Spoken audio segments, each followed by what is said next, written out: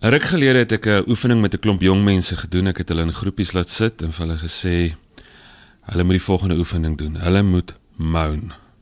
Hulle moet kerm en kla. Man, was dit nou vir hulle lekker. Hulle het gekla oor die land en oor die regering en oor die skool en oor wat by die huis aangaan en oor die armoede en die werkloosheid en elke ding wat hulle aan kon dink.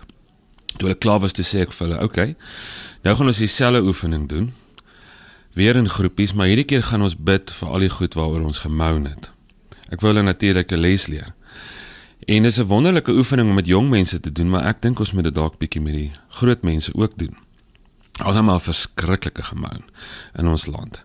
Ek dink dis 'n les wat ons oupas en oumas en ooms en tannies en almal van ons eintlik nodig het. Toe daai kinders moet bid vir al die goed wat hulle gemoun het, toe sê ek, ons gaan nou bid vir al die goed waaroor ons so moun, en ons gaan aanmeld vir diens en sê, Here, gebruik ons om dit beter te maak. Jesus het nie gesê, ek was honger en julle het vir my gepreek, en ek was dors en julle het gemoun, en ek was 'n vreemdeling en julle het daaroor gekerm, en ek was in die tronk en julle het my geoordeel. Nee, hy het gesê, ek was honger en julle het my iets gegee om te eet. Ek was dors, julle het iets aan gedoen, julle het my iets gegee om te drink. Ek was 'n vreemdeling, julle het my gehuisves. Ek was in die tronk en julle het my besoek. Ek is Jaco Strydom vir Groot FM Inspirasie, en mag ek en jy minder moun en meer aanmeld vir diens en deel wees van die oplossing en nie deel wees van die negativiteit en die duisternis in ons wêreld nie.